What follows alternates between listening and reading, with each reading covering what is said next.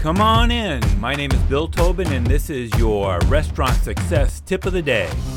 Yesterday, I talked about disciplinary action and keeping things private for people that may have been terminated. But we also have something that I think is unique, and I haven't seen in a lot of other restaurants. When people are terminated from Tiki's, we tell them that they have a 90-day cooling off period, and they are not allowed to come into the restaurant as a guest or as an ex-employee. In effect, they're trespassed or prohibited from coming on property for 90 days from the day they were terminated.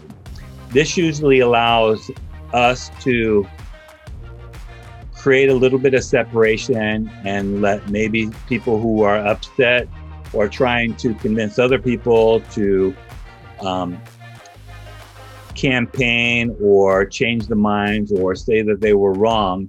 It prevents them from coming in and disrupting our operations or our service, but it also prevents them from being a distraction as a guest, even if they just want to come in and sit at the bar and party or whatever.